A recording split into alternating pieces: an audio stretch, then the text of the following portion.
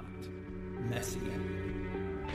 But God chose this scene, the messiest scene imaginable, to send his perfect son to save us from our own mess. And it was the perfect plan. You see, without the baby in a manger, there would be no Savior on a cross. Today we celebrate both the mess and the perfection of the birth of our Lord. In spite of our mess, God so loved the world that he came as a baby to save it. We celebrate the perfect birth of a perfect baby who lived a perfect life so that in him we could be made perfect. Today we celebrate the birth of the King of Kings and the Lord of Lords. Today we celebrate Jesus.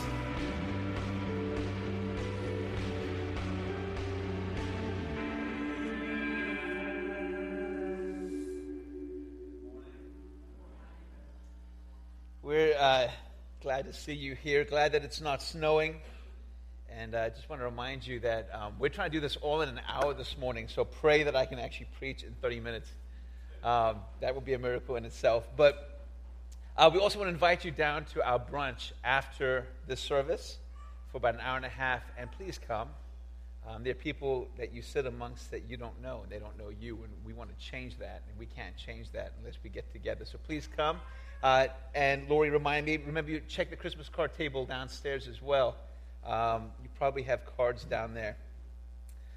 You know, we've been talking about purpose, and the series has been going on for a while.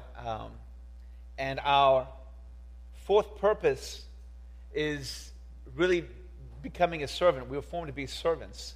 And so we're going to talk about that this morning. But it really lines up with Christmas. You know, it's as a pastor, you know, Christmas can be a tough time to preach because, you know, you think, okay, man, how many ways can I preach this? And let me find a new way to communicate this. But, you know, one of the things about Christmas is much like the video we just watched, that when I really think about Christmas and I really think about what happened and how it happened, it is messy. There's really nothing simple about it. And as we really look and study the circumstances, you know, the circumstances that Jesus came in, the situation that he chose to make his appearance in, from his location, from the time and how he did it. I mean, again, you know, he came in a very busy time. Really, there wasn't time for him. There wasn't room for him. You know, we talk about the innkeeper, but man, you know, they were busy. It was inconvenient to be pregnant at that time. Again, being born to a virgin. And so everything about it was incredibly complicated and messy.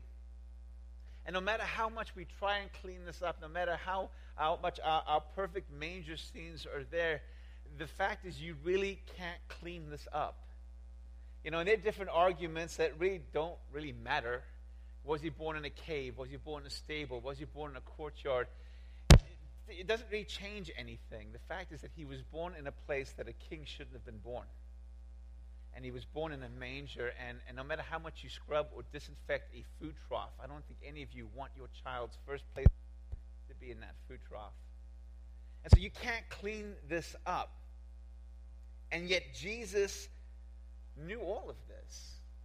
And this is where God chose for his son, his perfect son, the King of Kings, to come and make his first appearance into the world and into lives and also into our lives, because as we look at this story of how Jesus came, really we see a better glimpse, and if we really look at the circumstances, we can really get a better understanding of Jesus, who he is, how he is, his character, and also why he came. And so as we look at this, we see this amazing king coming into the craziness and the busyness of life. And with Jesus, you know, with his birth comes love, joy, and peace, and yet at the same time with him comes criticism and rejection, and with him comes persecution. I mean, we have to think about what Mary went through. You know, the excitement of what she was told and how Jesus is being born to her, and this honor, but with this presence of Jesus in her life is going to come criticism from other people. All the talking, hey, you know, what is this young lady doing, and what kind of a moral life is she living? And with Jesus is this joy and peace, but with him comes the criticism, and with him comes rejection. And in all of this, as we look at how Jesus came, 2,000 years later, he still makes his appearance in the same kind of circumstances, doesn't he? I mean, 2,000 years later, that same picture of what we see when Jesus first made his appearance in this world is really how he makes his appearances into our lives. I mean, he comes into our lives in the most unsanitary conditions, doesn't he? I mean, that's where he tends to show up. And he shows up in the messiness of our lives. He shows up sometimes in the busyness where, man, we don't even have room for him. We don't have time for him. Yet this is exactly how he chooses and when he chooses to show up in our lives. And it's actually when we need him the most. So yes, it's into our mess that he came 2,000 years ago. It's into our messes today that he still comes. And we don't have time to clean. You know, it's interesting. One of the things that you constantly hear is people go, well, when I get my life together, when I do this, when I'm clean enough, when I'm good enough, you know, then I'll accept Christ. And you really just miss the point when you get to that point. When you try and clean up, listen, you can never scrub a food trough and make it clean enough for a baby, let alone the King of Kings. You can never scrub and clean your life up enough to make it clean enough and welcoming enough to be a place where Jesus can walk into your life and go, well, there's just nothing to do here. It's all done. And the thought that we might be able to do that is really just disgusting to him. There's no way we can do it, because if we think we can clean up and live a good enough life for Christ, it really negates his coming.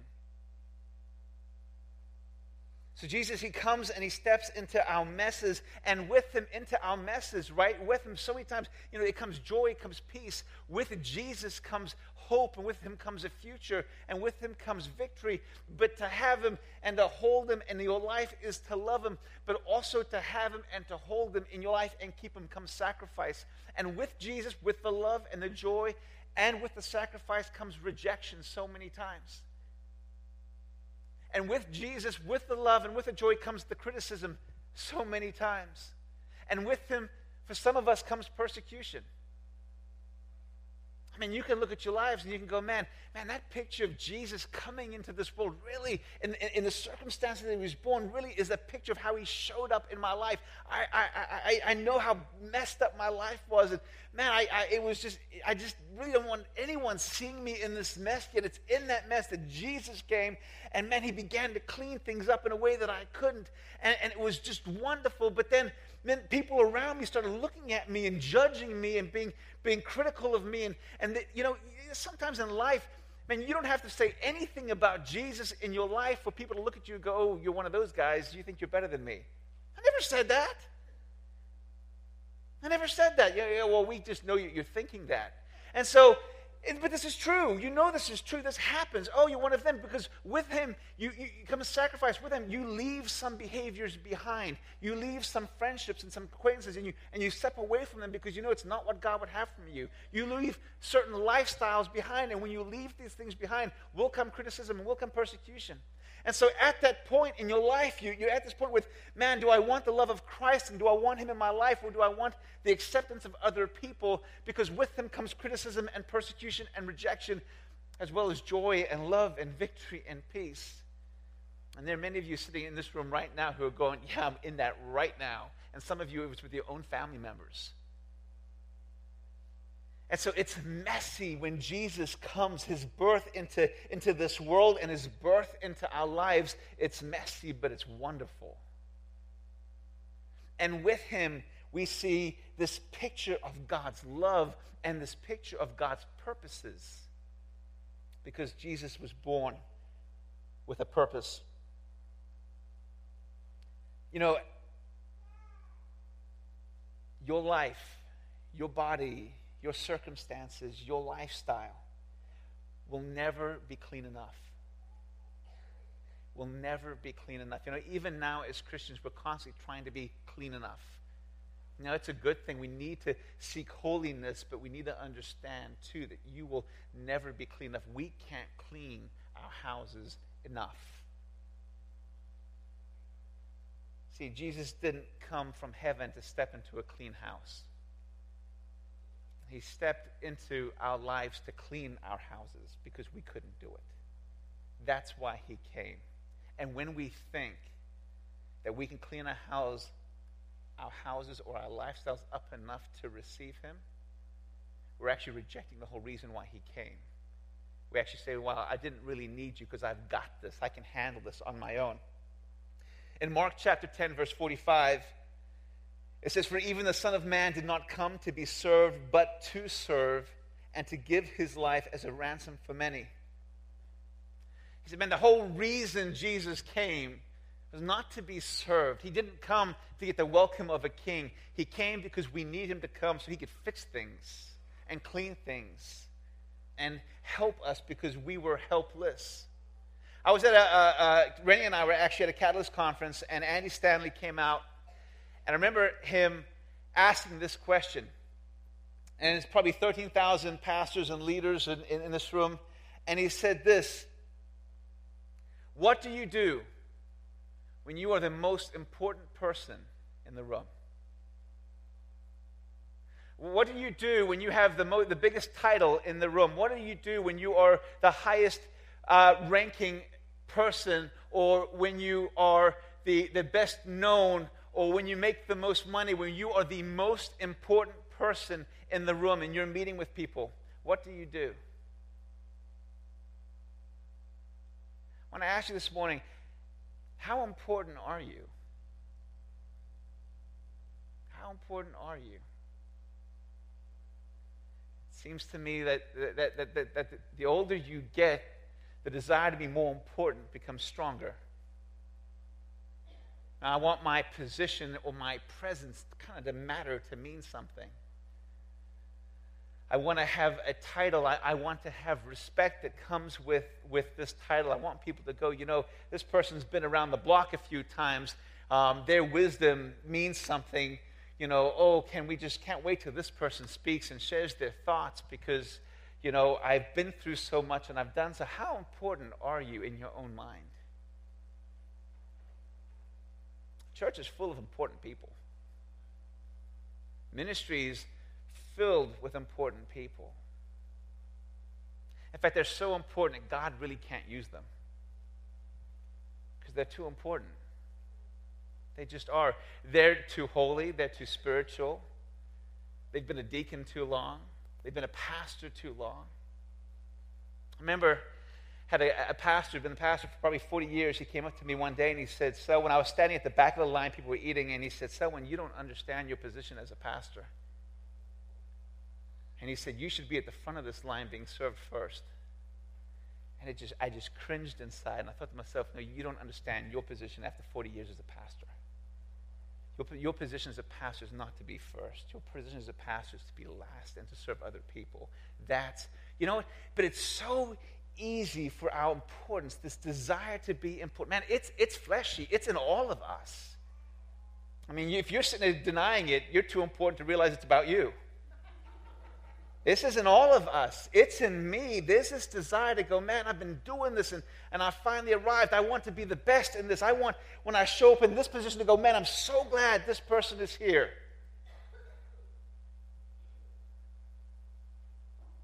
I mean, if you could choose where you would be born now, maybe knowing your title and what you've done, where would you choose to be born?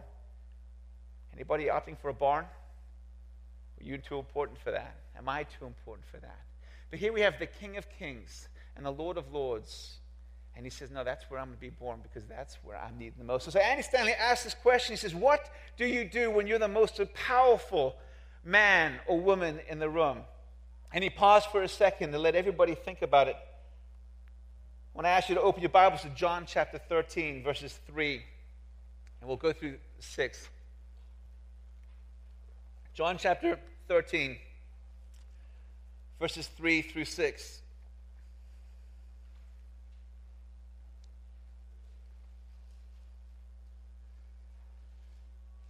Jesus knew that the Father had put all things under his power, and that he had come from God and was returning to God. So he got up from the meal. He took off his outer clothing. He wrapped a towel around his waist. And after that, he poured water into a basin and began to wash his disciples' feet, drying them with the towel that was wrapped around him. He came to Simon Peter, who said to him, "Lord, are you going to wash my feet?" Jesus replied, "You do not realize now what I am doing, but later you will understand." "No," said Peter, "you shall never wash my feet." And Jesus answered, "Unless I wash you, you have no part with me." The very first verse, verse 3, Jesus knew that the Father had put all things under his power. Jesus is the most powerful person, God, and he's in that room, and he's sitting there with his disciples. Everything is under his authority. God has given it all to him. What do you do when you're the most powerful man in the room? What do you do when you have the biggest title, when you have the most degrees, when you have the most experience, when you have the biggest crowds coming to hear from you? What do you do? Jesus got up and he knelt down and he washed the people who were below him, and he washed their feet.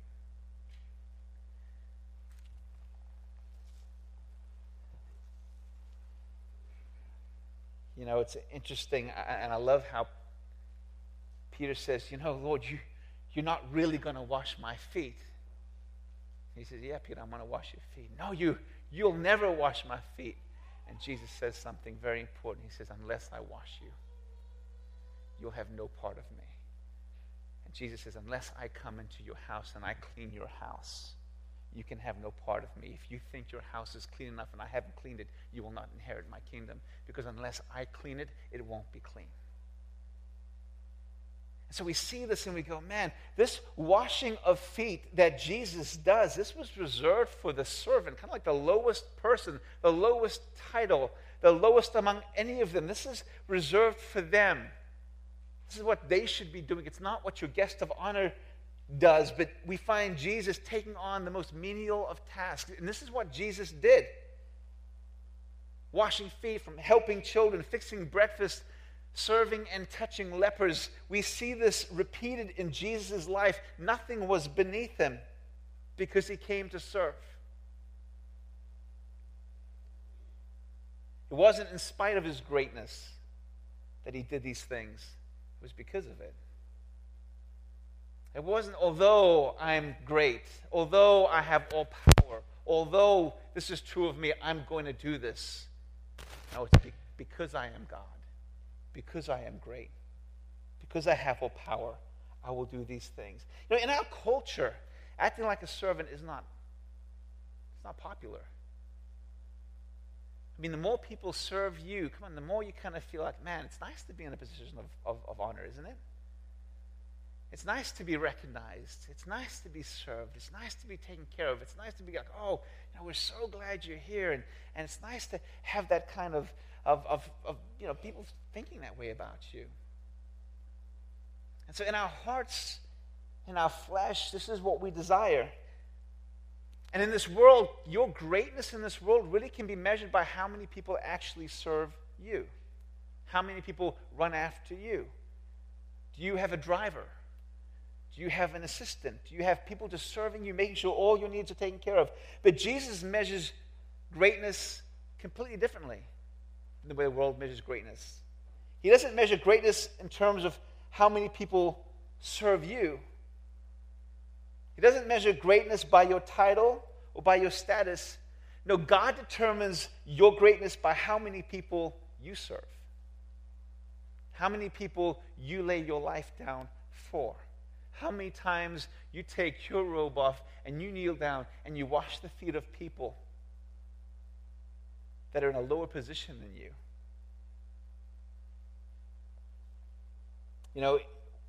Mankind has been struggling with this for a long time. It's not just us in today's world, although we see it all over the place. I mean, it's interesting that in even church magazines you can have, hey, who has the biggest church? And who's growing the most? And who's the number one church? And who's the number one this? And who's the number one? And it's so contradictory to Scripture because it's just not what we should be running after. Yet it's just he wants to be successful, and everybody wants to have it. There's nothing wrong with being successful. It's what you do with it. But even 2,000 years ago, this struggle for greatness was alive and well even with the disciples. Open your Bibles to Mark chapter 10, verses 35 through 45. See, this isn't just taking place in denominations and Christian circles. It's not just taking place in local church leadership or among pastors. It took place with the disciples. Mark chapter 10, verses 35 through 45. It says, Then James and John, the sons of Zebedee, came to him. Teacher, they said, we want you to do for us whatever we ask. What do you want me to do for you? He asked. And they replied, Let one of us sit at your right and the other at your left in your glory. You don't know what you're asking, Jesus said. Can you drink the cup I drink, or be baptized with the baptism I am baptized with? We can, they answered. Jesus said to them, You will drink the cup I drink and be baptized with the baptism I am baptized with. But to sit at my right or left is not for me to grant. These places belong to those for whom they have been prepared. When the 10 heard about this, they became indignant with James and John. Jesus called them together and said, You know that those who are regarded as rulers of the Gentiles lord it over them, and their high officials exercise authority over them, but not so with you. Instead, whoever wants to become great among you must be your servant, and whoever wants to be first must be slave of all. For even the Son of Man did not come to be served, but to serve and to give his life as a ransom for many. Life Application Commentary puts it this way. He says, basically, the disciples, like most of the Jews, had the wrong idea of what Jesus was doing. They were waiting for him to establish his kingdom there on earth. They were waiting for him to free Israel from Rome's oppression. And as the disciples followed Jesus to Jerusalem, they thought this time was approaching. Jesus would be inaugurating his kingdom. And so they were eager to be in high positions. They were eager to be in places of power. See, in ancient royal courts, the persons chosen to sit at the right and the left hands of the king were the most powerful people in the kingdom. So James and John were asking this, Hey, God, or Jesus, when you have your kingdom, we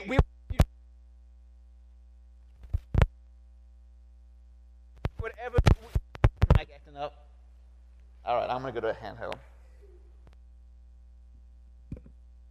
We good? All right. We want you to do whatever we ask. I love how they say that. God, you need to do whatever we ask you to do. Will you do that for us? And we want to be in the most powerful positions. Out of all of the 12 disciples, we just want you to put us in the powerful positions, right and left side. We want authority. We want recognition. We want power. We want these positions. And Jesus says to them, You don't know what you ask. Are you able to drink from the cup that I'm going to drink? Basically, can you endure the suffering that I will endure in this lifetime for the sake of others? Then he asked them, Are you able to be baptized with the baptism of suffering that he would face? Basically referencing being overwhelmed with suffering. Are you willing? You're seeking these high positions. You're seeking power. You're seeking title. You're seeking all of these things. But you're not looking at the big picture with those things. In order to have those things, there's a lot that comes before it. Jesus, the King of Kings, Jesus, the most powerful of all, would endure a cross for us. He would be the biggest servant. And he says, so you want these places of position and power, but are you willing to have the places of sacrifice and the positions of the greatest servant? Because that's what you need to have. And I love the response. Oh, yes, we're good. We're good. And they would suffer. And they would sacrifice. See, it's a package deal. And later on in that passage, we see that the 10 other disciples, they get indignant. They get very angry. They get upset. Why? Because, they want these positions of power as well. And so Jesus explains to them this. He said, the difference between the kingdoms that you guys see in this world is that the rulers and the high officials in earthly kingdoms lord it over their people. They exercise their authority. They demand submission. It's about them being served. He goes, there's a big difference between the kingdoms of this world and the kingdom that in my kingdom and what I am establishing. See, Jesus says to them, his kingdom will not be set up with people who will lord it over others.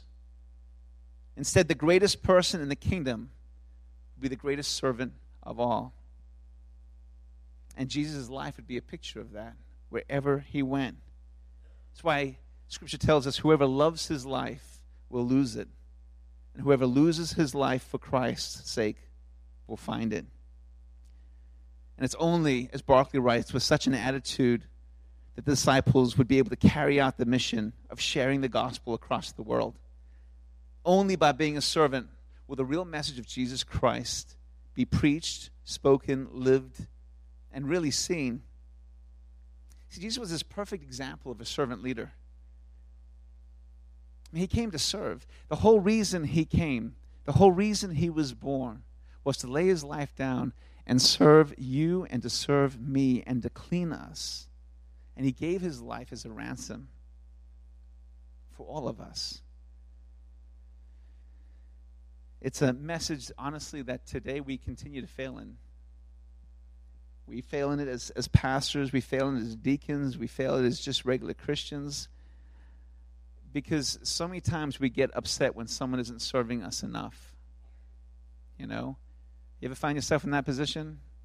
I really expect this person to do this for me, and they haven't done it for me, and so now I'm upset. And a lot of times it's when we hold ourselves in too much of a high position. Maybe even in church leadership, we get to a point where we go, man, I really deserve this title. I really deserve this position.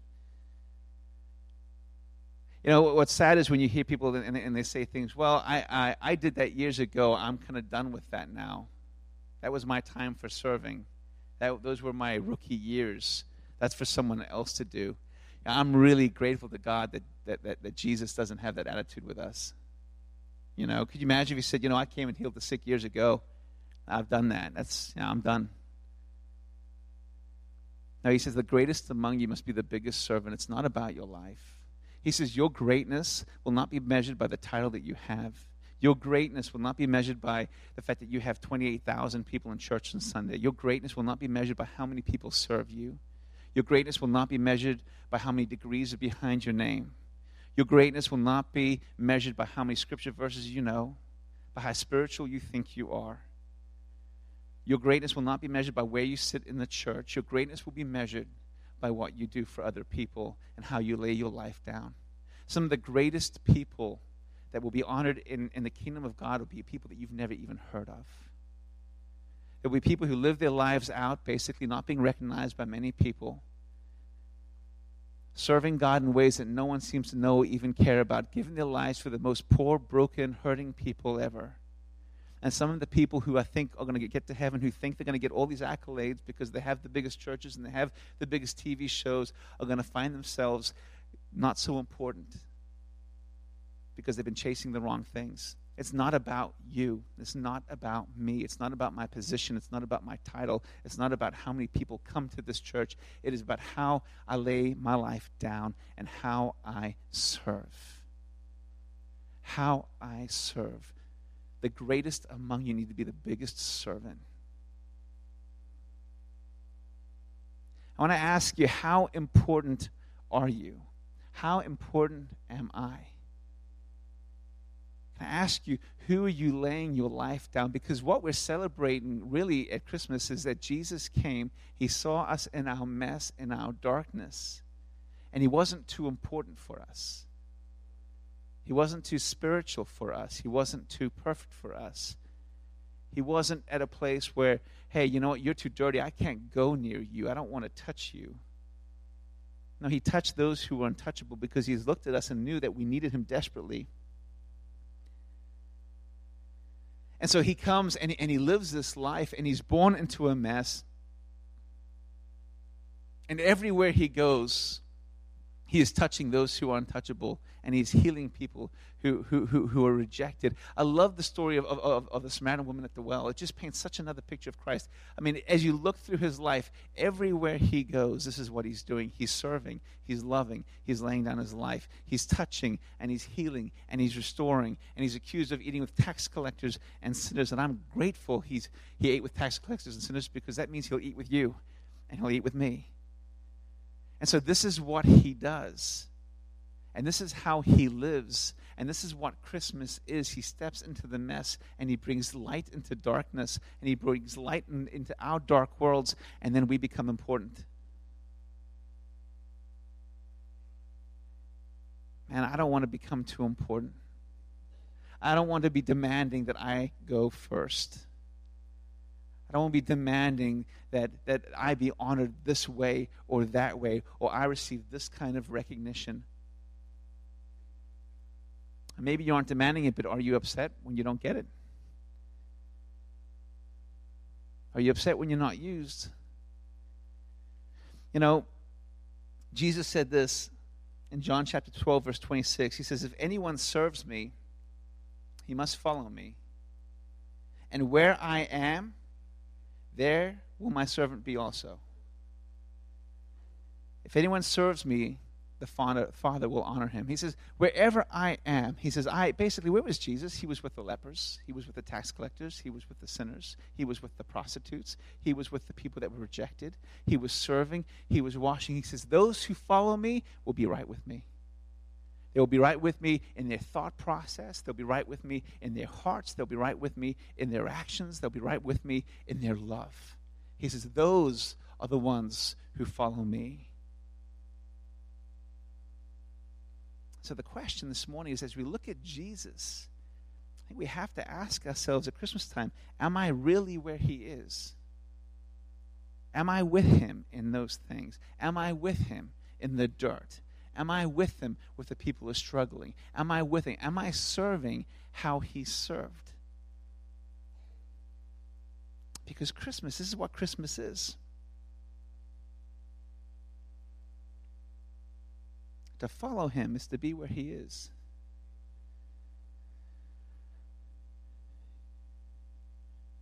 "2,000 years ago, Jesus came, and he was born, and he gave his life to clean up our lives and to set us free and to bring us life. This Christmas, I hope you celebrate that. I want to encourage you. Some of you are serving in places, and I know some of you, as the pastor, we get recognition all the time. We get recognition. People say thank you. People give us cards. And then some of you are serving, and maybe you feel overlooked. I want to say that God does not see you as being overlooked. God sees everything that you're doing. You may be serving in the most obscure position. You may feel like no one seems to care, and no one notices. God notices what you're doing, and God cares. Some of our greatest people in this church, they're teaching our kids downstairs. They're not here on the platform. They're serving their hearts out. They're working, and they're working, and they're working. So I want to encourage those of you who are working, and maybe you're working in obscure places, maybe you're doing some things, God sees what you're doing. And then other of us in here too, that we have to ask ourselves, especially at Christmas, man, we're celebrating Jesus stepping into a mess. The greatest way you can honor him is to follow him.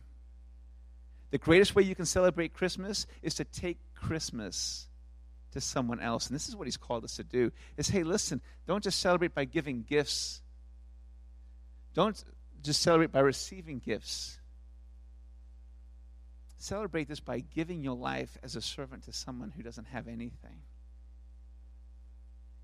So how are you going to celebrate Christmas this year? My prayer for you, my prayer for me, because this is challenging. This is not easy for me. It's easy to stand up here and want to be recognized and want to do a good job. It's good to want to do a good job, but man, so many times it can become about me and my personal feeling. And man, I want to do so well. And really, it's flesh, it's selling, it's success, it's the drive. And I can bring the same kind of worldly drive and success and desire for fame and all these things into the church and claim it's godly because it's in the church, and it's not. It's flesh and it's sinful. This is about him. This is about his kingdom. This is about his people. And he's called us to lay our lives down that others living in darkness, the most wretched positions, maybe the positions that you think, man, that's an unsanitary environment. I don't know that I should go into that. Maybe Jesus is calling you to go into that because it's exactly what he did for us. Man, I don't want to go step in that situation because those people are not like me. Their lives are so messed up. I'd rather minister to the people here that are a little bit more easy to minister to, maybe people that aren't so dirty because I don't want to get so, hey, listen, we do it. We do it all the time. There are people that we avoid because they're just too dirty. They're just too far gone. Their lifestyles is just too strange, too horrific. Yet what we see in Jesus is that's exactly where he goes. That's exactly where he serves. That's exactly where he loves. So what do we do with Christmas? We can clean it up. We can put our manger scenes out there. It's a lot better when it's cleaner. We can scrape all the manure out of the courtyard and pretend it wasn't there. I mean, this is the reality, guys. There are probably animal feces all over the place. And flies. All kinds of things. We can clean it all up, make it all pretty, and go, man, this is now the kind of Christmas I want to celebrate. We can decorate with lights, and I love lights because light up the darkness. But the reality, if we really want to celebrate Christmas and we really want to honor Jesus and what he did, then we honor it not with the gifts that we give each other, not by the cards with the nice scripture verses that we put on there. We honor Jesus and we celebrate Christmas with what we do with our lives. He says, those who follow me will be where I am. Are you willing to go where he is? That's a tough one. But are you willing to go where he is? Will you stand to your feet this morning?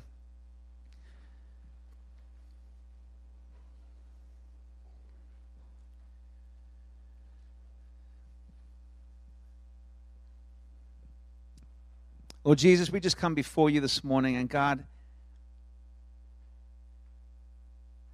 we're challenged by this. This is not easy for us, Lord God. We're challenged, and sometimes we can just sit here and feel so uncomfortable and go, man, this is not really a Christmas message, and this isn't really what I want. I don't get to leave now with warm and fuzzies, and God, this isn't what I heard. But God, if we didn't hear this message, if this message wasn't true, we wouldn't be here. It's because of this message, it's because of your life that we get to sit here because you stepped into our messiness. You were willing to go where no one else would go. You were willing to do what no one else would do. You were willing to die for us when no one else would die. You who were perfect, you who are the King of Kings, you stepped into our mess and you gave our lives. And God, we are here with joy and peace and the assurance of a future and victory with you, Lord Jesus, because you were willing to do this. And I pray, Lord God, that you would just implant that passion inside of our hearts. God, that this season, this year, Lord Jesus, you would be born afresh and anew in our souls and our spirits, Lord God, and that we would have a drive and a passion to lay down our lives, Lord God. God, for some of us in this place, Lord Jesus, maybe we've become too important. And I ask you, Lord God, to forgive us for that. Maybe we've let titles get to our heads, or position, or experience, or whatever it may be, Lord Jesus. And we just pray that you would forgive us, Lord God, because you never let that get in the way of you. God, I pray that you'd give us a servant's heart. I pray, Lord Jesus, as we lay down our lives for other people, Lord Jesus, that they would really experience the real gift of Christmas, and that is you, Lord Jesus, your life and your joy and your peace and your presence, Lord God. God, I pray, Lord Jesus, that there would never be a task that was too beneath us. There would never be a person that was too dirty for us. There'd never be a lifestyle that we wouldn't even go to penetrate the darkness, Lord God. I pray, Lord Jesus, that you'd open our eyes and see where you are, that we can truly be where you are. God, I want to thank you, Lord Jesus, for so many people who serve, Lord God, in so many thankless positions, Lord God. They're not being honored. They're not being recognized. They're not being pulled out in front of people, Lord Jesus. I thank you, Lord God, for so many men and women who have given their lives, Lord God, over the years to bring this message of life, Lord God. We are here in this place this morning because men and women gave their lives, and they served, and they spoke, And they spoke life into people, Lord Jesus. And so we thank you for their lives, oh God, because somebody, years before us, got and understood the message. Somebody, years before us, Lord Jesus, went where you went and followed after you. And I pray, Lord God, that you would give us the courage to do that too. We ask it in Jesus' name. Amen. I'm going to ask Roy to put some music on, and we're going to open these altars. If you need time to pray, or if you are sick, we want to make sure that we have time to pray with you. We want to invite you downstairs to come and join us for the brunch and fellowship. We love you guys, and I look forward to seeing you downstairs. God bless.